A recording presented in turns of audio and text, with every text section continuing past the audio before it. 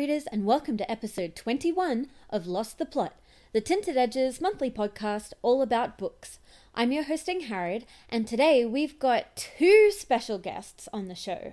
We're going to be talking to our friends Nat and Bernie, who are behind the Canberra Zine machine, and they're going to tell us all about how to make the most subversive kind of book there is, a zine. I'd also like to note that this episode does have a slight language and content warning, so just be mindful, especially during the interview. However, before I dive in, I also wanted to say a big thank you to all my listeners. Lost the Plot reached a massive milestone of 1,000 episode listens in total last month, and I can't believe it. Thank you so much to everybody who's been supporting and listening to this podcast since it began in 2016. I've also entered my podcast into this year's Australian Podcast Awards. So if you like the podcast and you don't mind spending 30 seconds of your time to chuck me a vote, check out the link to find out below how to vote.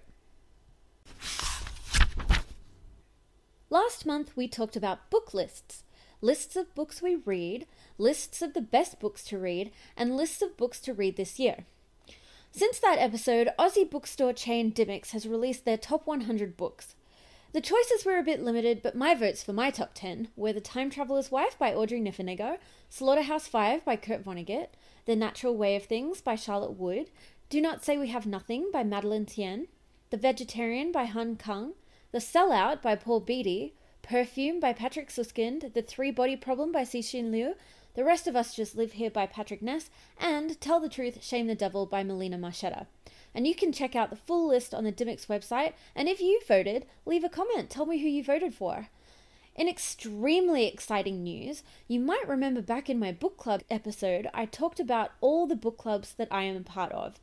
Sadly, since then, a couple of those have fallen by the wayside, but I am still pretty active in two of them, the Asia Bookroom Book Club and the Feminist Fantasy Book Club. Anyway, publishers Allen and Unwin recently ran a contest for a book club kit that you had to enter by talking up your book club, and I won! The pack came with 10 copies of a historical fiction novel called Into the World by Stephanie Parkin, and the pack, which was 2 massive boxes that I came home to at my front door, also included bottles of wine and snacks. Needless to say, my book club is thrilled. This is going to the Feminist Fantasy Book Club, by the way, and I will be handing out the books and hosting it ASAP.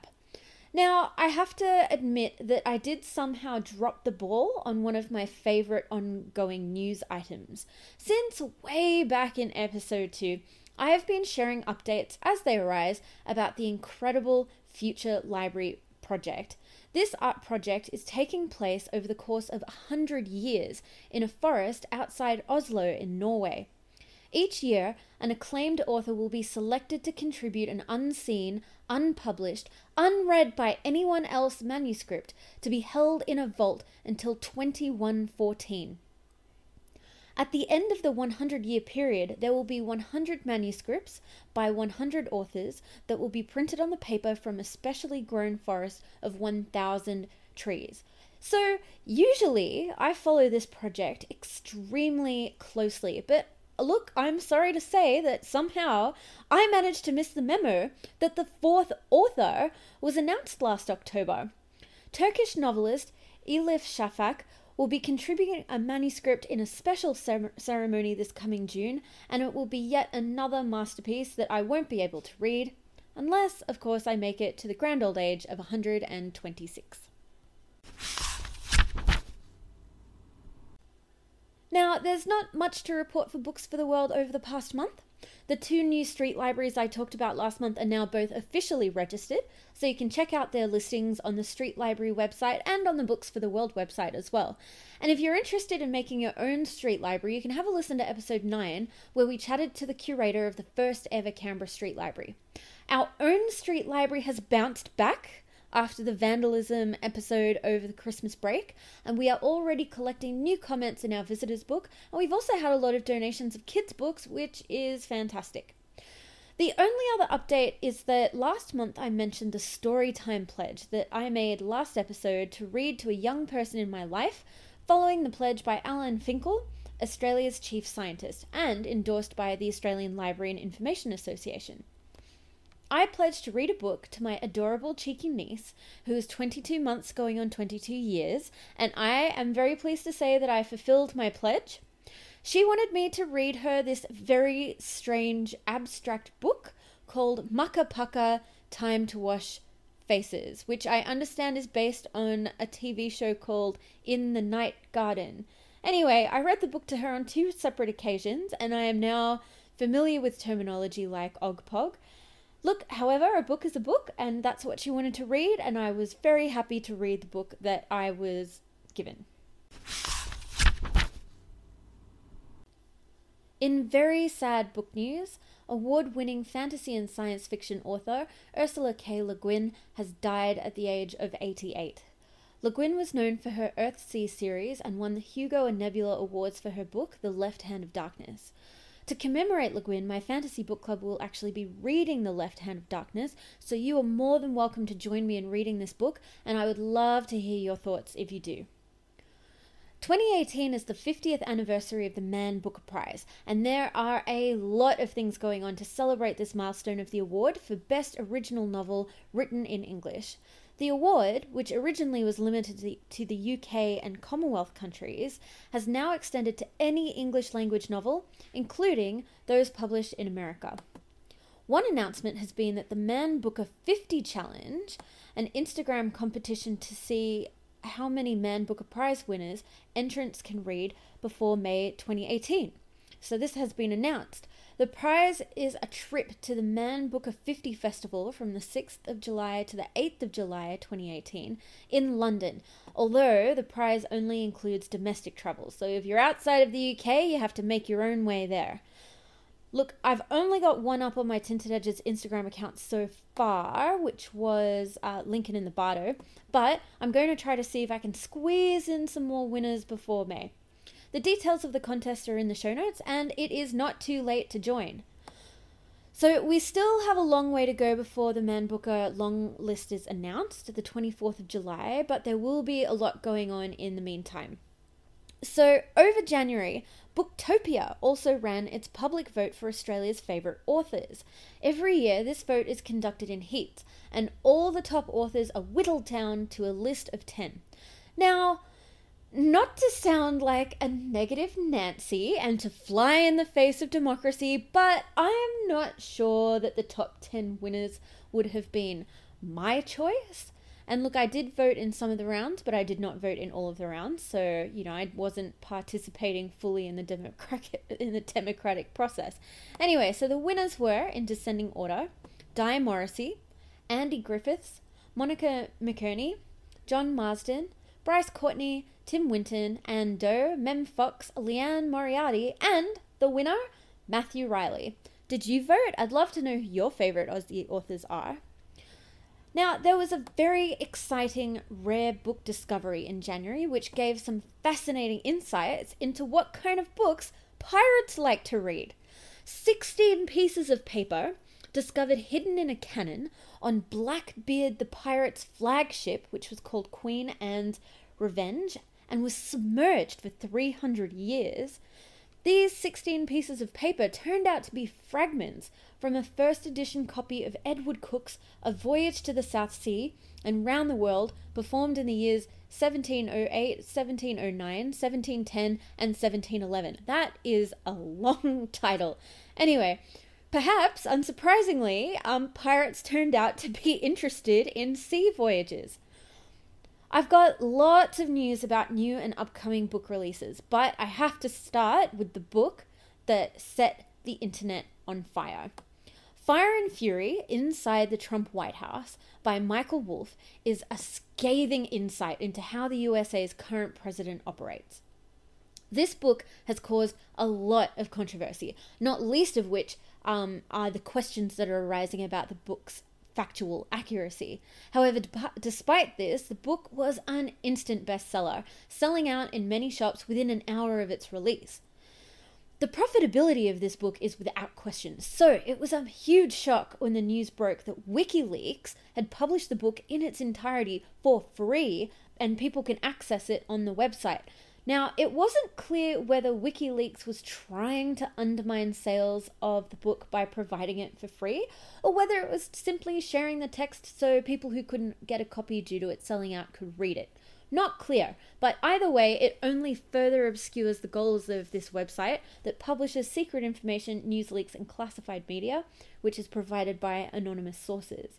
So the publication of Fire and Fury had another unexpected impact on the book industry. A different book called Fire and Fury, The Allied Bombing of Germany 1942 to 1945, written by Randall Hansen and published in 2008, has also accidentally hit the bestseller list, as people have accidentally been buying the wrong Fire and Fury book. Despite the fact that they do have different subtitles and different authors, and also completely different subject matter, it has been a frequent enough mistake that a few people have actually contacted Hansen directly to either complain or to say they picked it up by accident and ended up reading it anyway out of interest. Now, the cover has been revealed for the upcoming fantasy novel by Raymond E. Feist called King of Ashes. The book is the first in his new series called the Fire Main Trilogy, and it's scheduled for release on the 5th of April 2018. It looks like a classic style of epic fantasy with secret identities, spies and assassins, warring kings and young boys who are the key to it all.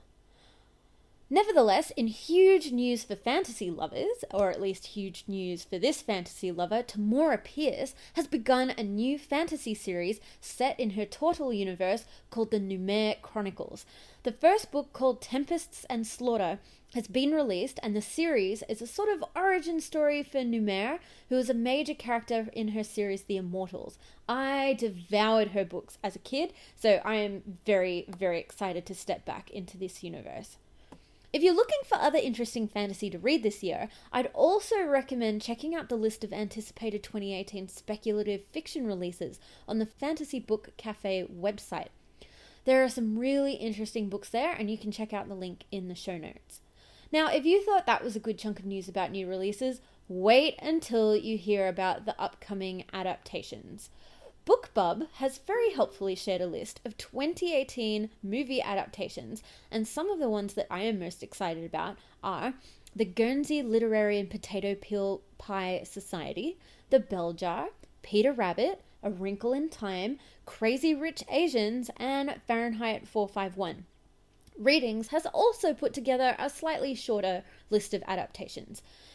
Now, one adaptation, which is not film but actually theatre, that I'm really, really excited about is an Australian adaptation of Alice in Wonderland on stage, starring Aboriginal actor Dubs Yunupingu, who plays Alice as an Indigenous AFL playing tomboy. Yunupingu is second cousin to the late Dr. G. Yunupingu, renowned musician and singer, who sadly died last year. The play will be touring the East Coast, and I am definitely going to try to go see it. Another exciting theatre adaptation which is coming to Canberra is The Curious Incident of the Dog in the Nighttime, which is based on the novel by Mark Haddon. The promo video looks amazing, and it is only on for a really short time, from the 27th of June to the 1st of July at the Canberra Theatre Centre, so if you want tickets, you'd better get in quickly. Margaret Atwood continues to churn out the adaptations, with her Mad Adam science fiction trilogy being picked up for TV. The trailer for the second season of another of her TV adaptations, The Handmaid's Tale, has also been released, and now this is going to go beyond the scope of her original novel. It was an absolutely phenomenal series, and I am really, really excited to see more of it. The adaptation of Aussie author Leanne Moriarty's series, Big Little Lies, has also been picked up for a second season, and will also be going beyond the scope of the original novel. However, considering this book was sort of like quite... It was a good book, but it was a very suburban, mumsy story. There's not a lot of world building in this kind of sort of crime mystery drama. I'm not really sure how they can go beyond the scope of the book, but nevertheless, Meryl Streep has been cast to play the mother of Alexander Skarsgård's character Perry. But apart from that, what the story is going to be about, anybody's guess. In unofficial adaptation news, and sliding into our obligatory Harry Potter news section, A fan-made film about the origins of Voldemort has been made in Italy following a successful Kickstarter. Warner Brothers have okayed the film on the condition that it is only made available to watch for free and they don't get any profit for it. And the 52-minute feature has had over 12 million views. You can check it out yourself in the show notes, and if you're a Harry Potter fan, let me know what you think. All in all, I felt like it was a pretty good production with good filming and special effects. It did look kind of a bit like they dubbed over the actors with voices that have an English accent, so that was a bit interesting. Anyway, I'd love to know what you think. Last episode, I talked about one of the 2 upcoming Harry Potter mobile games, and there have been some exciting developments about Harry Potter Hogwarts Mystery. Photos and a trailer of the game have been released, and it actually looks super fun. And it seems like it's going to be even more involved than I had initially anticipated, and you'll be able to take classes, customize your character's appearance, including ethnicity. You'll be able to duel with other students, brew potions, and do spells. The game is slated for release this year, but there's no exact date yet. Now, another release I'm really excited about is the release of Harry Potter and the Chamber of Secrets in the stunning Tinted Edges paperback and hardcover editions in house colours that we saw the Philosopher's Stone published in last year. Bloomsbury have confirmed that the books in the series are going to alternate so that they'll look like black colour on your shelf, and I can't wait to get my hands on this one when it's out in the middle of the year. Pottermore released a really fun thing during January on their website called the Wonderful Wizarding World Happiness Generator, which, if you are a Hufflepuff like me, is simply delightful. Basically, you click the wand and the generator spits out a cheerful image like Mrs. Weasley's hand-knitted mittens, and you can keep clicking, and everything on there is super cute and mostly to do with Luna Lovegood.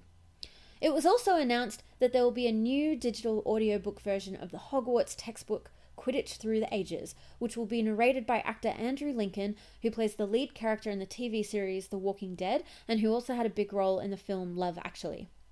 Pottermore has also released images for the upcoming sequel to the Fantastic Beasts and Where to Find Them film, The Crimes of Grindelwald. Jude Law looks phenomenal as Dumbledore, and there are some clues that suggest that in either this film or the next, Newt Scamander is going to be spending some time in Paris, so I'll be very interested to see what the French wizards get up to. However, the elephant in the room that can't be ignored, and the controversy continues with the casting of Johnny Depp as Grindelwald, which I talked about in the last episode. Despite J.K. Rowling's lukewarm public statement about the matter, that is, fans being unhappy with Depp given his admission to being physically violent with his ex-wife Amber Heard, Harry Potter actor Daniel Radcliffe has chimed in with his take on the situation. Radcliffe said that he can see how fans were frustrated with Rowling's response and mentioned the double standard that I didn't even know about. Apparently, after actor Jamie Waylett, who played Vincent Crabbe in the Harry Potter film series, was arrested for growing marijuana, he was unable to return to do the last 2 films. Radcliffe noted that obviously what Johnny has been accused of is much greater than that. Now, there were actually quite a few literary controversies in January, and not just to do with Harry Potter. One very interesting one was a very public dispute between a model and an academic over the author of Wuthering Heights, Emily Bronte. Yes, that is what the dispute is about, because this year is that particular Bronte's sister's 200th birthday, and the Bronte Society has announced big plans for the bicentennial, including nominating a 2018 patron. Their chosen patron is supermodel Lily Cole, and not everybody was happy with that choice. Academic and society member Nick Holland has apparently quit the society in protest of this choice. Holland wrote an extended blog post criticizing the society, Cole, and even the writer of a play she was once in, and claims that Bronte would basically be turning in her grave at this appointment, which is a pretty big claim to make, to be honest. However, one of Holland's biggest complaints is, strangely, that the society is trying too hard to attract younger members, which is making him, as an older member, feel marginalized.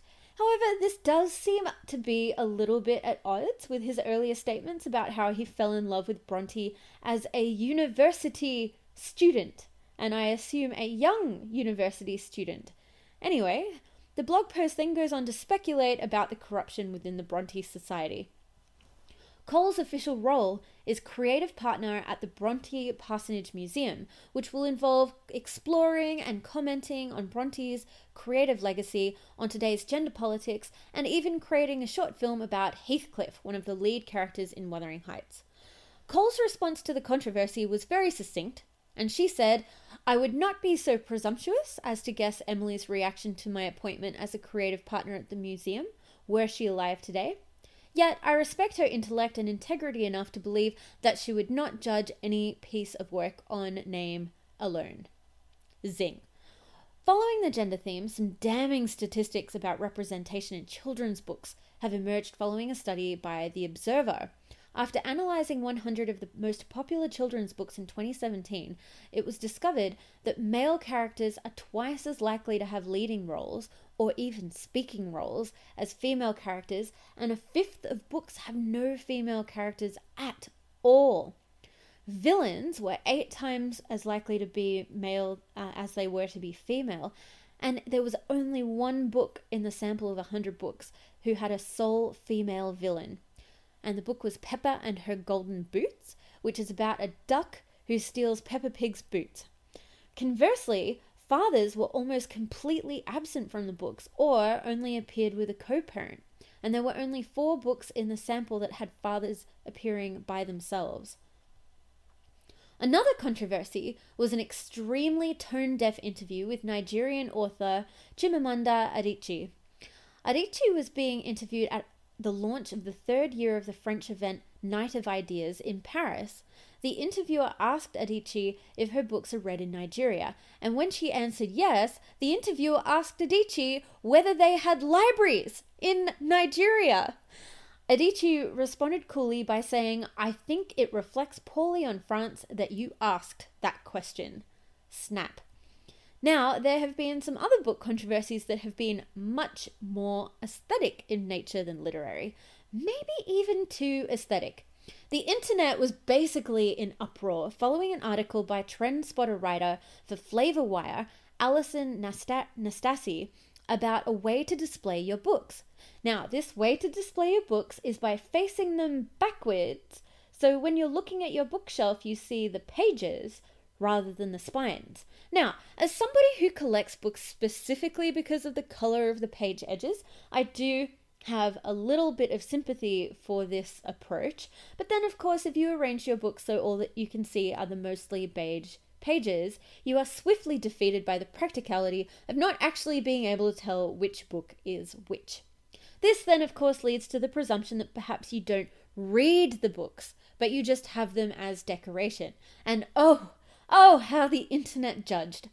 Flavorwire published a follow-up article listing some of the reactions to this trend, and they were very, very negative. Then Mamma Mia joined in the fray. I've actually even seen this trend popping up on TV shows like Queer Eye, so I'd love to know what you think. Is it quirky to put your books backwards? Is it stylish? Or is it downright wrong? Let me know. You may think that was actually it for the month of January on ridiculous book trends, but you would be mistaken. BuzzFeed Books shared an absolutely pointless trend of upside-down books on their Facebook page, which basically holds the books to the underside of a shelf using an individual elastic around each individual book. And look, I had a watch of the DIY video, and it looked like so much effort for really not a lot of output at all.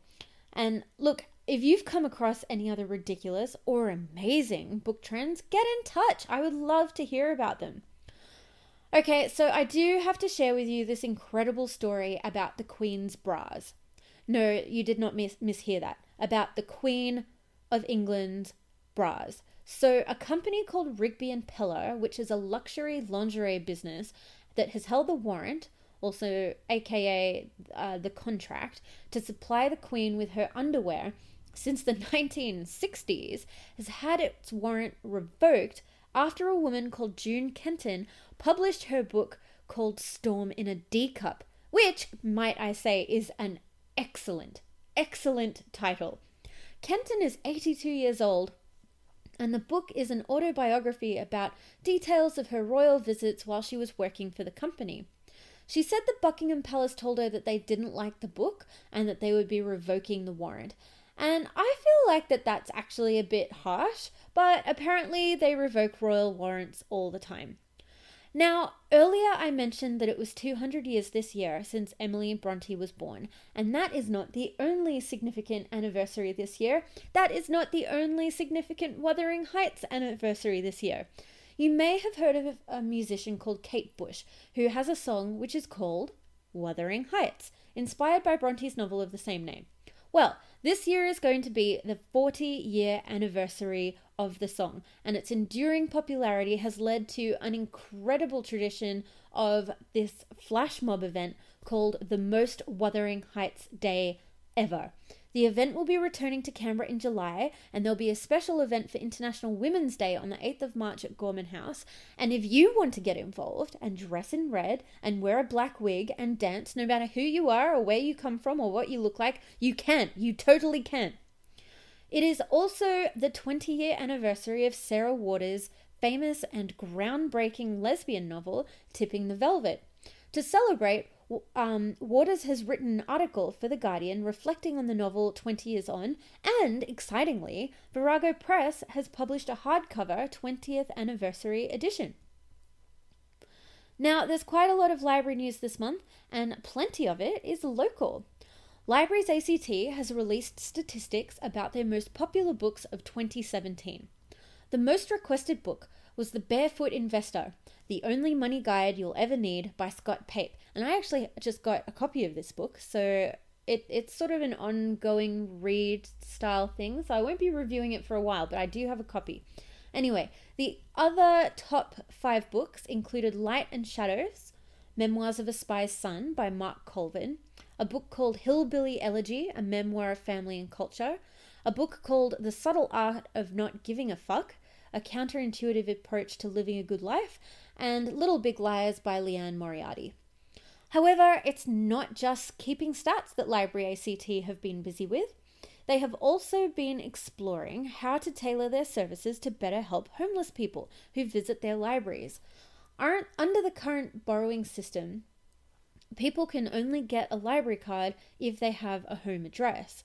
Homeless people are also apparently often really reluctant to borrow books for fear that if they get stolen or lost, they won't be able to pay the library fines.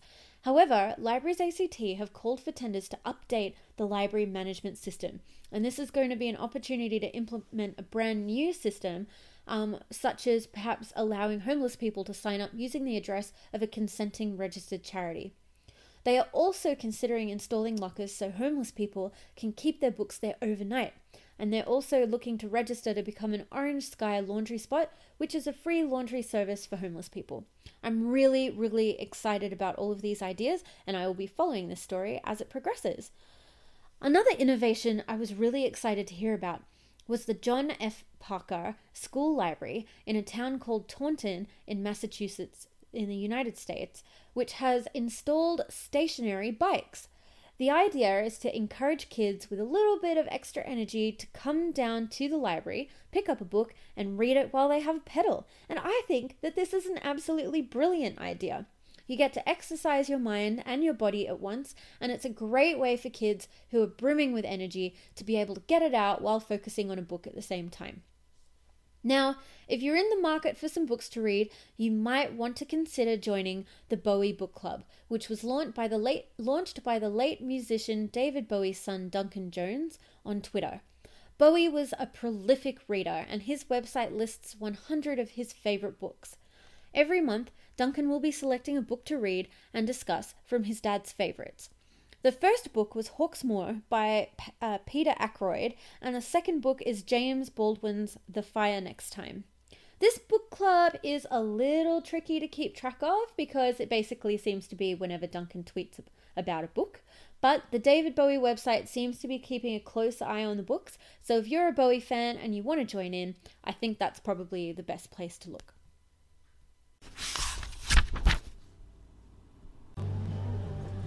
I'm here at Smith's Alternative with Bernie and Nat, two members of the Canberra Zine Emporium. And in fact, Nat is one of the co-founders.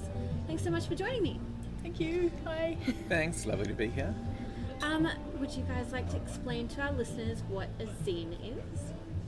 So, a zine is it's like a do-it-yourself, self-published magazine. It can be something like a comic as well. And I guess it probably started in the 70s, looking at kind of fan culture, and there's this term of the fanzine. And from there, it's kind of grown out from being a publication that might be just about music or sci-fi or things like that into something that can be a much broader range. So we've got a whole range of zines that could be about music, but also maybe biographical, fictional, art and photography zines, comics, and just weird, paranoid kind of manifestos is a popular one as well. Yeah. Paranoid manifestos. There's a subgenre I haven't heard of before. And how did you both get into zines? For myself, growing up in country Victoria, in the I grew up in country Victoria. So you probably relate to this story then. You kind of feel a bit isolated to the modern going-ons. For me, it was the 90s, so kind of pre-internet. So I ventured into Melbourne one day and ended up on Brunswick Street in Fitzroy and ended up in a bookstore called Polyester? Polyester. I was about to say Smith's Alternative, not Smith's Alternative. Polyester. Bookstore in Brunswick Street. That sounds like a gateway drug. Yes.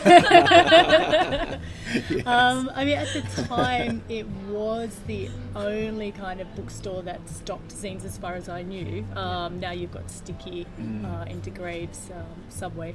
And that they just had everything, all predominantly zines from the US and the UK, but they had some Australian content as well. And music zines, sci-fi zines, personal zines, which are my favourites, so like a diary-esque type zine, personal confessions, and I feel this, I feel that, and this is not right or that's not right. And I thought, you know what, I can do this. It's pretty easy to do. So I went home, did one, made the mistake of putting my address on it. Distributed it throughout the university. Wow. And then free? Yeah, for free. Yep. And then received a knock on the door of a fellow who totally couldn't believe it that there was someone else out there that liked a particular band and felt the same way about some art and stuff like that. And it turned out well, that relationship. And you've been in a protection program since? Yeah, my name's really not Nat. But obviously I learnt from then on P.O. Box is probably the best way to go. And and from then I've made personal zines, I've contributed to group zines, I've done music zines, and then helped form the Canberra Zine Emporium. Yeah, and Bernie? Yeah, I got into zines back in the 90s as well, 90s kids. But again, this is another pre-internet phase where I was, a punk rock kid growing up, and we didn't have Bandcamp or iTunes or anything, and there was a place in Adelaide that did mail order punk records, and they also had zines and t-shirts and things, and all these kind of really amazing subculture artifacts that you couldn't get at your local record store or at the Brash's Hi-Fi or whatever. And so I would order stuff from this place, Spiral Objective, and they had zines as well. I thought I'll try some of those, and I think sometimes they even threw in a few spare little free zines with their order. And so there was this really interesting element of people sort of being their own independent media, and I was quite engaged in politics and really liked that idea of if you don't like the media, you become the media. And there was one zine that I remember getting that had all the kind of regular things like some band interviews and gig reviews and stuff, but it also had some crazy quite mischievous political things in there, like, so do you need a social security number? Here's Richard Nixon's. And another thing about, do you want free Coke? And it was telling you about how NutraSweet goes off in 90 days, and there's a way of reading the barcode at the bottom. You backdate it by 90, which would set it back 90 days and make it out of date. And then you call up Coke and say, I feel really sick after drinking Diet Coke. And then they send you mean Coke the soft drink? Yes. Right. Yes, sorry. Sorry. I'm not that hardcore. Okay. So, It's like, what kind of zine is this? yeah. But then you can get free. Yeah, Right. so it would be this way of kind of tricking Coca-Cola into sending you free Diet Coke, which probably not that desirable anyway. But yeah, and there's another great one that was an Australian-produced one called How to Make Trouble and Influence People. And based kind of playing off the traditional self-help book, how to make friends and influence people, but it was all about these really interesting, clever, often really funny political actions that would happen in recent Australian history, or recent from the 90s, and I find that really inspiring as well. I guess there's also a second phase to my zine evolution where I would also get into like underground comics, and so and now I'm an artist and an art teacher, and I think one of the things that spurred me into visual arts was finding these really interesting self-published comics that were nothing like the mainstream comics, either in their content or in the way that they looked. And in particular, there was Mandy Ord's comics, who was living in Canberra. I think she used to go to art school with my old housemate, and he had some of her comics with these really crazy inky drawings, and she would do these comics about working at the Civic pub behind the bar, and she'd draw all the patrons as these really distorted mutant kind of creatures. That sounds amazing. That was so fantastic. They kind of blew my mind at the time. First of all, that drawing didn't have to be absolutely perfect, and that it could be this kind of mix of like a weird take on the world and a bit of autobiography. And so that, I think, really kind of switched me on to using visual arts and zines and self-published comics as a way of exploring the visual art side of self-publishing. Brilliant. And so the Canberra Zine Emporium, can you tell us a bit about what that involves? Yeah. Nah? Yes. It came into fruition probably about 2012, I'd say. I'd been introduced to the other co-founder, Kiara, who coincidentally brought Girls Rock Australia to Australia. So you got Girls Rock Canberra and Melbourne and Sydney and Brisbane, just a leeway there. And I was introduced to her by a prominent zine writer/author, I guess now, Vanessa Barry, who's quite well known in the zine world. And we came together because we felt that there wasn't anywhere in Canberra that stocked zines or, provided that opportunity to meet and make zines and stuff like that. And yeah, it just kind of evolved from us two. We made some zines together. We started using social media like Facebook, reaching out. We got involved with a couple of events. The You Are Here event pretty much put us on the map, and I think probably brought you and Pete in. Yeah, if memory serves. We first met you when you put on that first zine fair for the You Are Here festival up in that old area where Impact Records used to be years ago, and we met you and Kiara and Pete and I.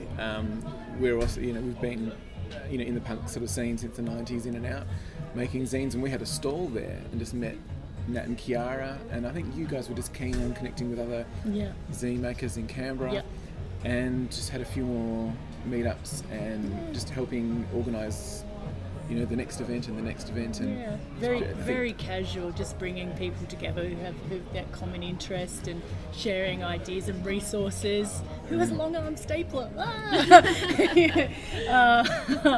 And we've just kind of kept it alive since then. Somehow. So you started the Canberra Zine Emporium. How did the Canberra Zine machine come to life? So it's something that I'd had in the back of my mind for a while. I'd seen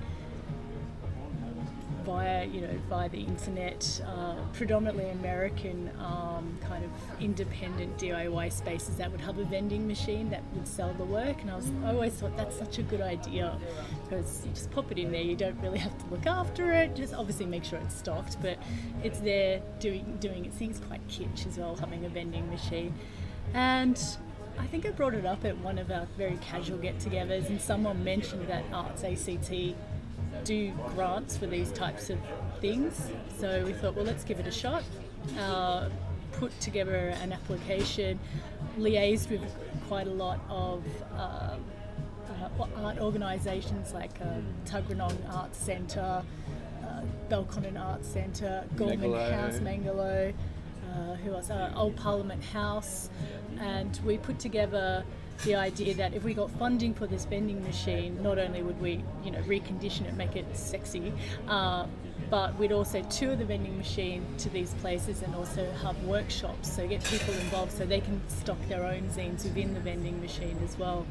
And push come to shove, it did happen. I believe there was a bit of a debate whether we were going to receive the money or not. Is it art? Isn't it art? Blah, blah, blah, all that kind of jazz. But they gave it a shot, and it for I think it was about 6 months. We kind of toured around the ACT. So it was predominantly, it was a condition that was for ACT and kind of regions, surrounding area practitioners, and all money raised would go back to that artist, and it was fabulous. And I can give you one example. Something that really kind of stood out to me is we do workshops for children, we do workshops for adults, but with the children there was one group, there was one fellow who loved Minecraft, so wrote about a zine about loving Minecraft, photocopied it, his mum brought it in, we stocked it in the machine,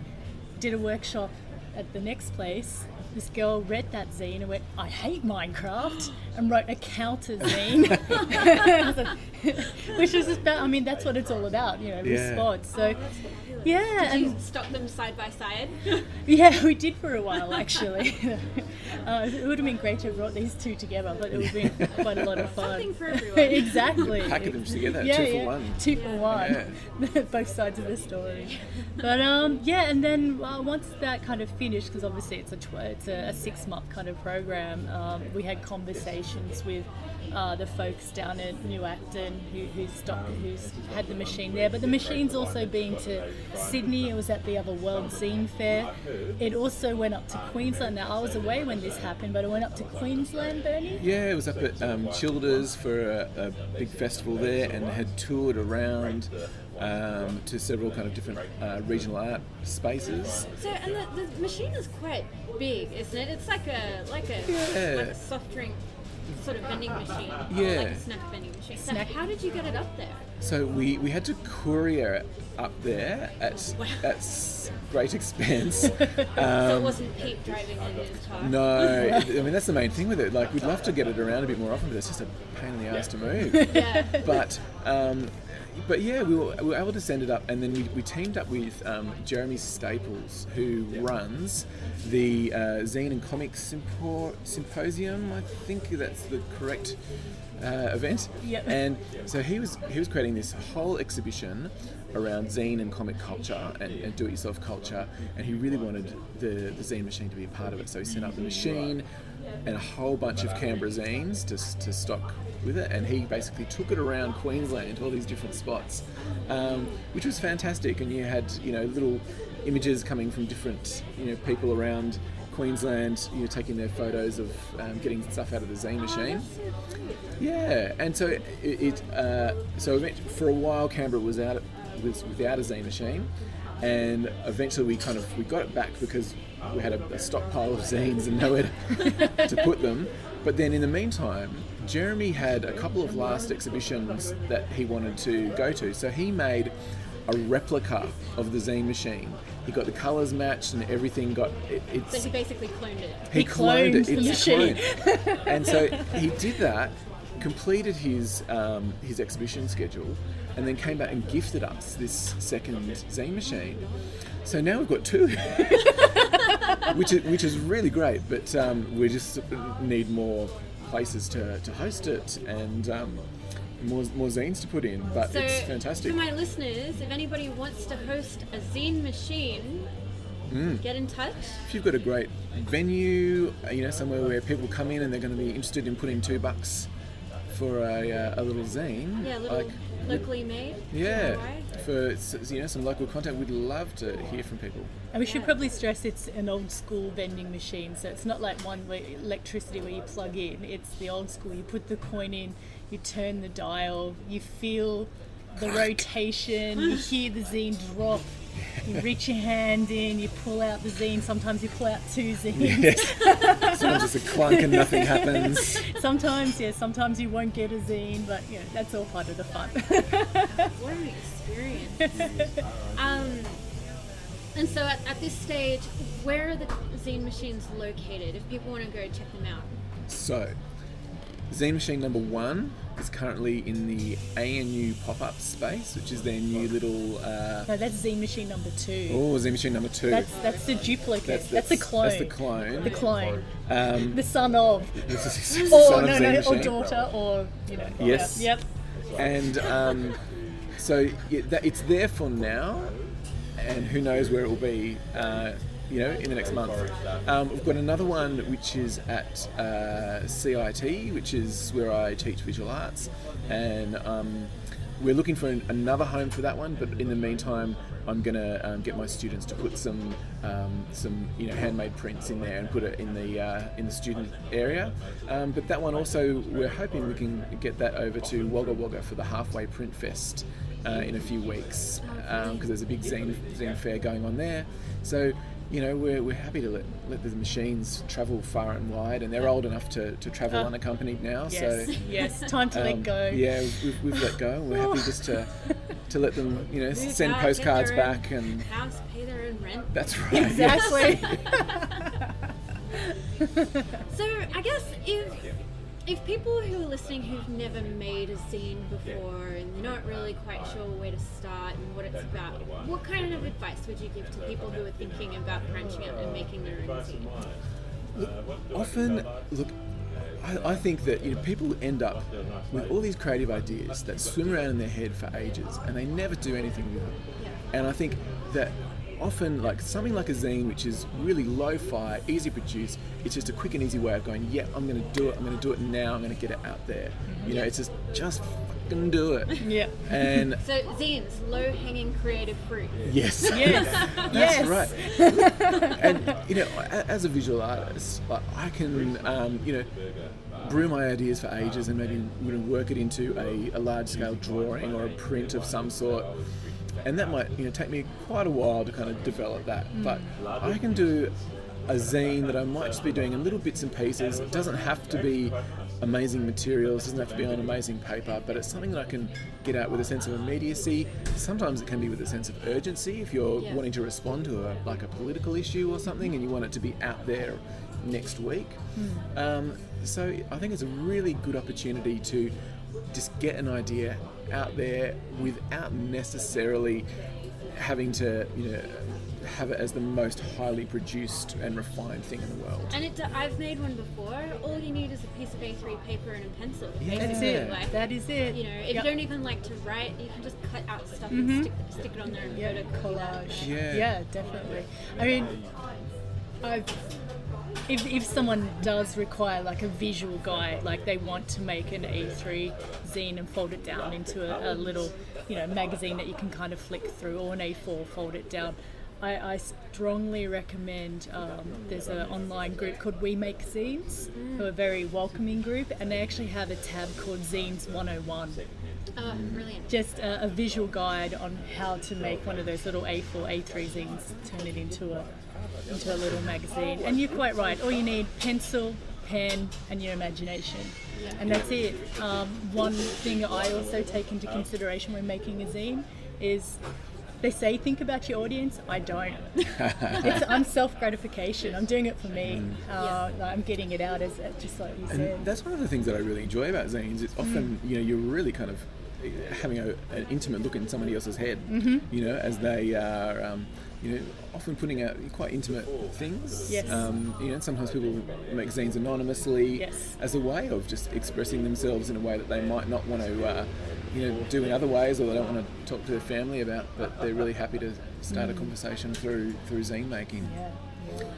The other good point I'll make for perhaps the visual arts side of things is that making a zine, it's a really transportable way of showing your art. So instead of waiting for your next gallery exhibition, or waiting for someone else to approach you, or a publisher or something, just having a zine where you can show some of your artworks and images, it's like a little travelling exhibition, and you can send it away far and wide, you can give it away, you can put it in the zine machine. And it's a really great way of making that accessible, rather than having to wait for a gallery show and putting however many $100 on this particular artwork. It's cheap and easy, and get it out there. And you can put your contact details on there as That's well. it. And even for writers, like a lot of grants and competitions and things that people apply for writers, you have to have evidence of publication already, and if you haven't been published, you can self-publish with a zine. Well, that's it. And I mentioned Vanessa Barry before, like super good example of a zine writer who used that kind of medium to kind of refocus on her writing, which has led her to, I think she's published maybe 3 books now. Yeah, brilliant. Which is fantastic, and there's a couple of other folks as well. There's what's that science? He's a science, Stuart a McMillan? sci-fi, possibly, and a George R. someone. I don't know. George R. Martin. That could Is that be why he doesn't finish Game of Thrones? Yes, He's too busy doing zines. Yeah, so Really? he started off doing zines, Really? Wow. fan fiction. So that's how he kind of started as well. So yeah. But in regards to kind of resources that you can touch upon, I mean, if you just go into your favourite search engine and type zines, there's lots that'll come up. But in Australia, you've got the Sticky shop down in Melbourne, which is just a plethora. It's like a cave of paper goodness.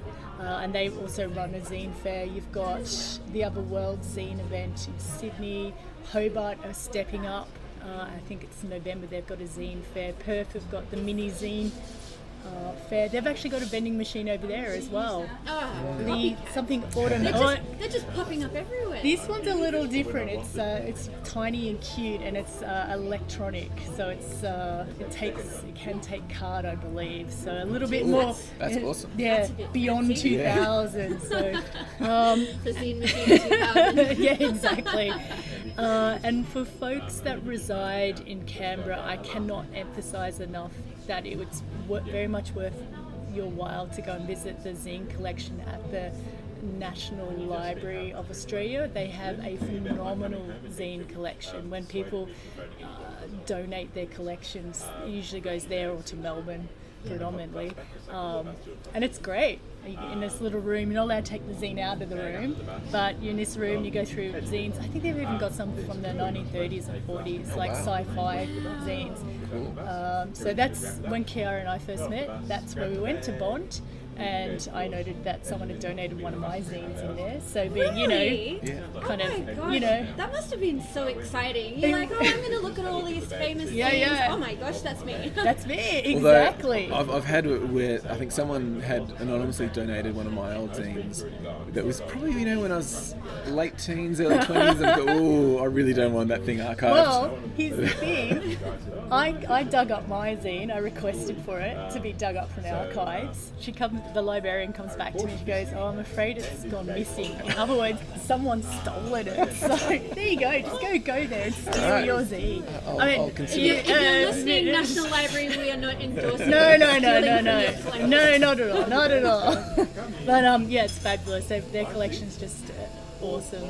And the folks at the National Library of Australia are really into zines as well. So, And definitely obviously our listeners can follow the Canberra Zine Emporium Facebook page as well to keep up to date with what's going on. That's a really good way of keeping up to date with things that we're doing in terms of zine fairs, but we also share information that's happening elsewhere around Australia. If you want to zine call-outs, people Yep. that are after submissions, and and New Zealand as well. We yeah, post New stuff from New Zealand. Zealand as well. 'Cause Yeah. they've got a pretty good scene going on. So And, basically now that Kiara's in Melbourne, we're just a bunch of old bastards that are, we're tired and work hard, and anybody else that can be involved and is happy to help out and be excited about zines like us, we're really happy to hear from you. yeah. So kind of speaking of upcoming events that we will be involved at, the Canberra Zine Emporium will be involved in on Sunday the 18th, the Mulgara are a kind of crew of DIY, music and art people, and they put on like shows at houses, different houses, offering around safe Canberra. spaces. Yeah, and they've put on a festival last year called No Front Fences. They're following up this year with another one, No Front Fences 2. And on the Sunday afternoon show, it goes over 3 days, but the Sunday afternoon show, they're going to have a bit of like a market day. And so we're going to be bringing all our Zine Machine stock there. The great thing about going to something like that is you can actually browse through it, whereas when it's in the machine, you can't have a look. So true. But it also means that people can come and have a chat with us and talk about if you want to contribute something, or if you want to suggest a good location for the machine or something like that. So we're really happy just to meet up with people and have a chat about what people might want to offer and really want to work with people. And so that's on the 18th of March, the No Front Fences 2. And do we know where that is at this stage, or is the location to be advised? The Sunday one will be like a backyard show in Downer. It's going to be a great concert, like lots of really cool acts. And like if you get onto Mulgara on Facebook, they'll have lots of information, and then when you buy the ticket, they'll provide the addresses. Yeah, so and I'll put links to everything we've talked about in the show notes. Cool. Yeah. Brilliant. Well, thank you so much, Bernie and Nat, for sharing Thank you. zine experiences, and hopefully we've inspired some young enthusiastic DIY crafters to get on board the zine train. Hopefully, it's lovely to have a chat about our kind of dorky obsessions to people who will listen. So true. Well, I have a dorky obsession about books, and here we are, episode 21. So. Great. All right, thanks so much. Thank you. While everyone settles back into their post-Christmas routine, there weren't a lot of events going on in Canberra. However, I did manage to get myself to an excellent talk at the Gungahlin Library with local author Karen Warren and ANU's Professor William Christie to talk about another big anniversary this year, 200 years since the publication of Frankenstein by Mary Shelley. This was a fantastic conversation with Warren talking about her own horror writing, reading excerpts from her novel. Christie was giving lots of background information and an unflinching reflection on what was great and what was not so great about Shelley's novel. Plus, there were wonderful questions and engagement from the audience. So, the year is starting to warm up though, and there are a few exciting events coming up. You might recall last year I talked about the 50-year anniversary event at National Library Australia to celebrate the publication of Joan Lindsay's novel Picnic at Hanging Rock. Well, the Macedon Ranges Shire Council has announced their own event which will be taking place at Hanging Rock itself. People are invited to dress up in their own Picnic at Hanging Rock outfits and participate in a community dance flash mob. Another dance flash mob. Anyway, it's taking place at 3 p.m.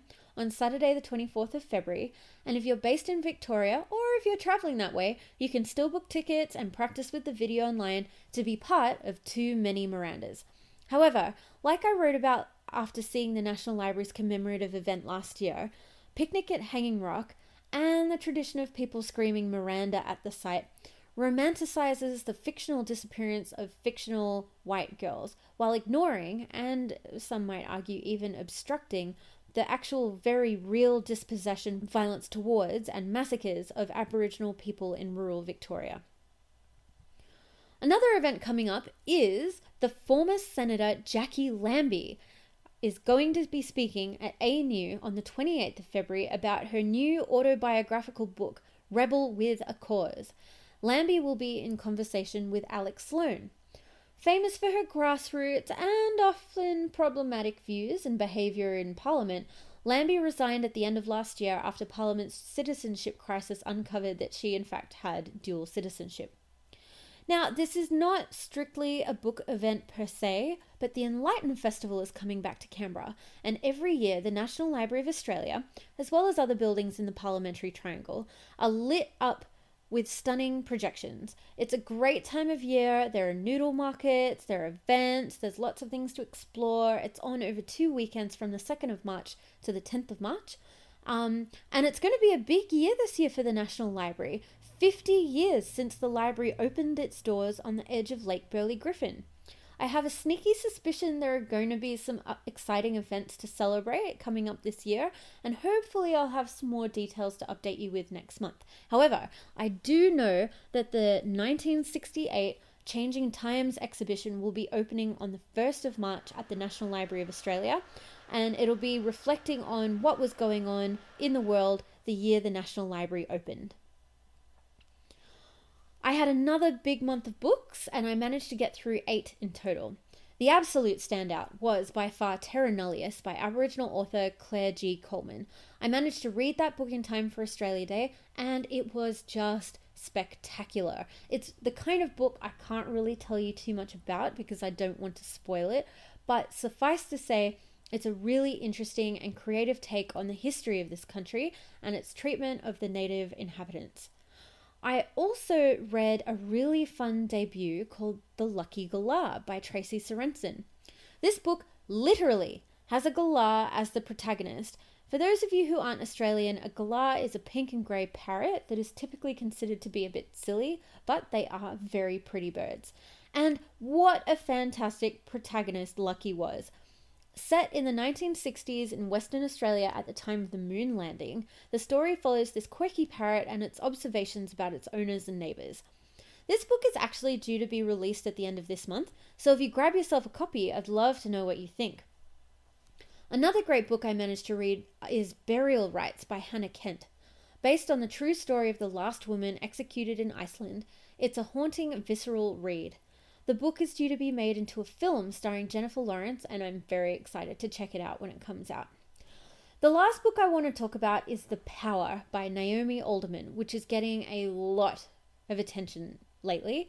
It's a speculative fiction novel about a world where women suddenly gain the power to create electric shocks, and Alderman explores her vision of what would happen if the power suddenly shifted between men and women. I felt like this idea was incredibly creative, and I really enjoyed the historic interludes and kind of the biological explanation of how the power worked. But this book felt like it had so many wasted opportunities. The scene was set for all of these really interesting takes on modern gender issues, but Alderman settled instead for a beige 180 where women just started perpetrating the same crimes on men that men perpetrate against women. This was the most recent set book for my feminist fantasy book club, and oh my gosh, it got torn to shreds. Figuratively, not literally. We would never tear books to shreds. That's appalling. Anyway, readers, that is it from me. I will be back in March with plenty more book content. And if you want to support this podcast and help keep it on air, check out the Patreon page, follow the Tinted Edges Facebook page, subscribe to the Tinted Edges website, or leave a review on iTunes, and keep up to date with book news and book reviews. Thanks so much for listening.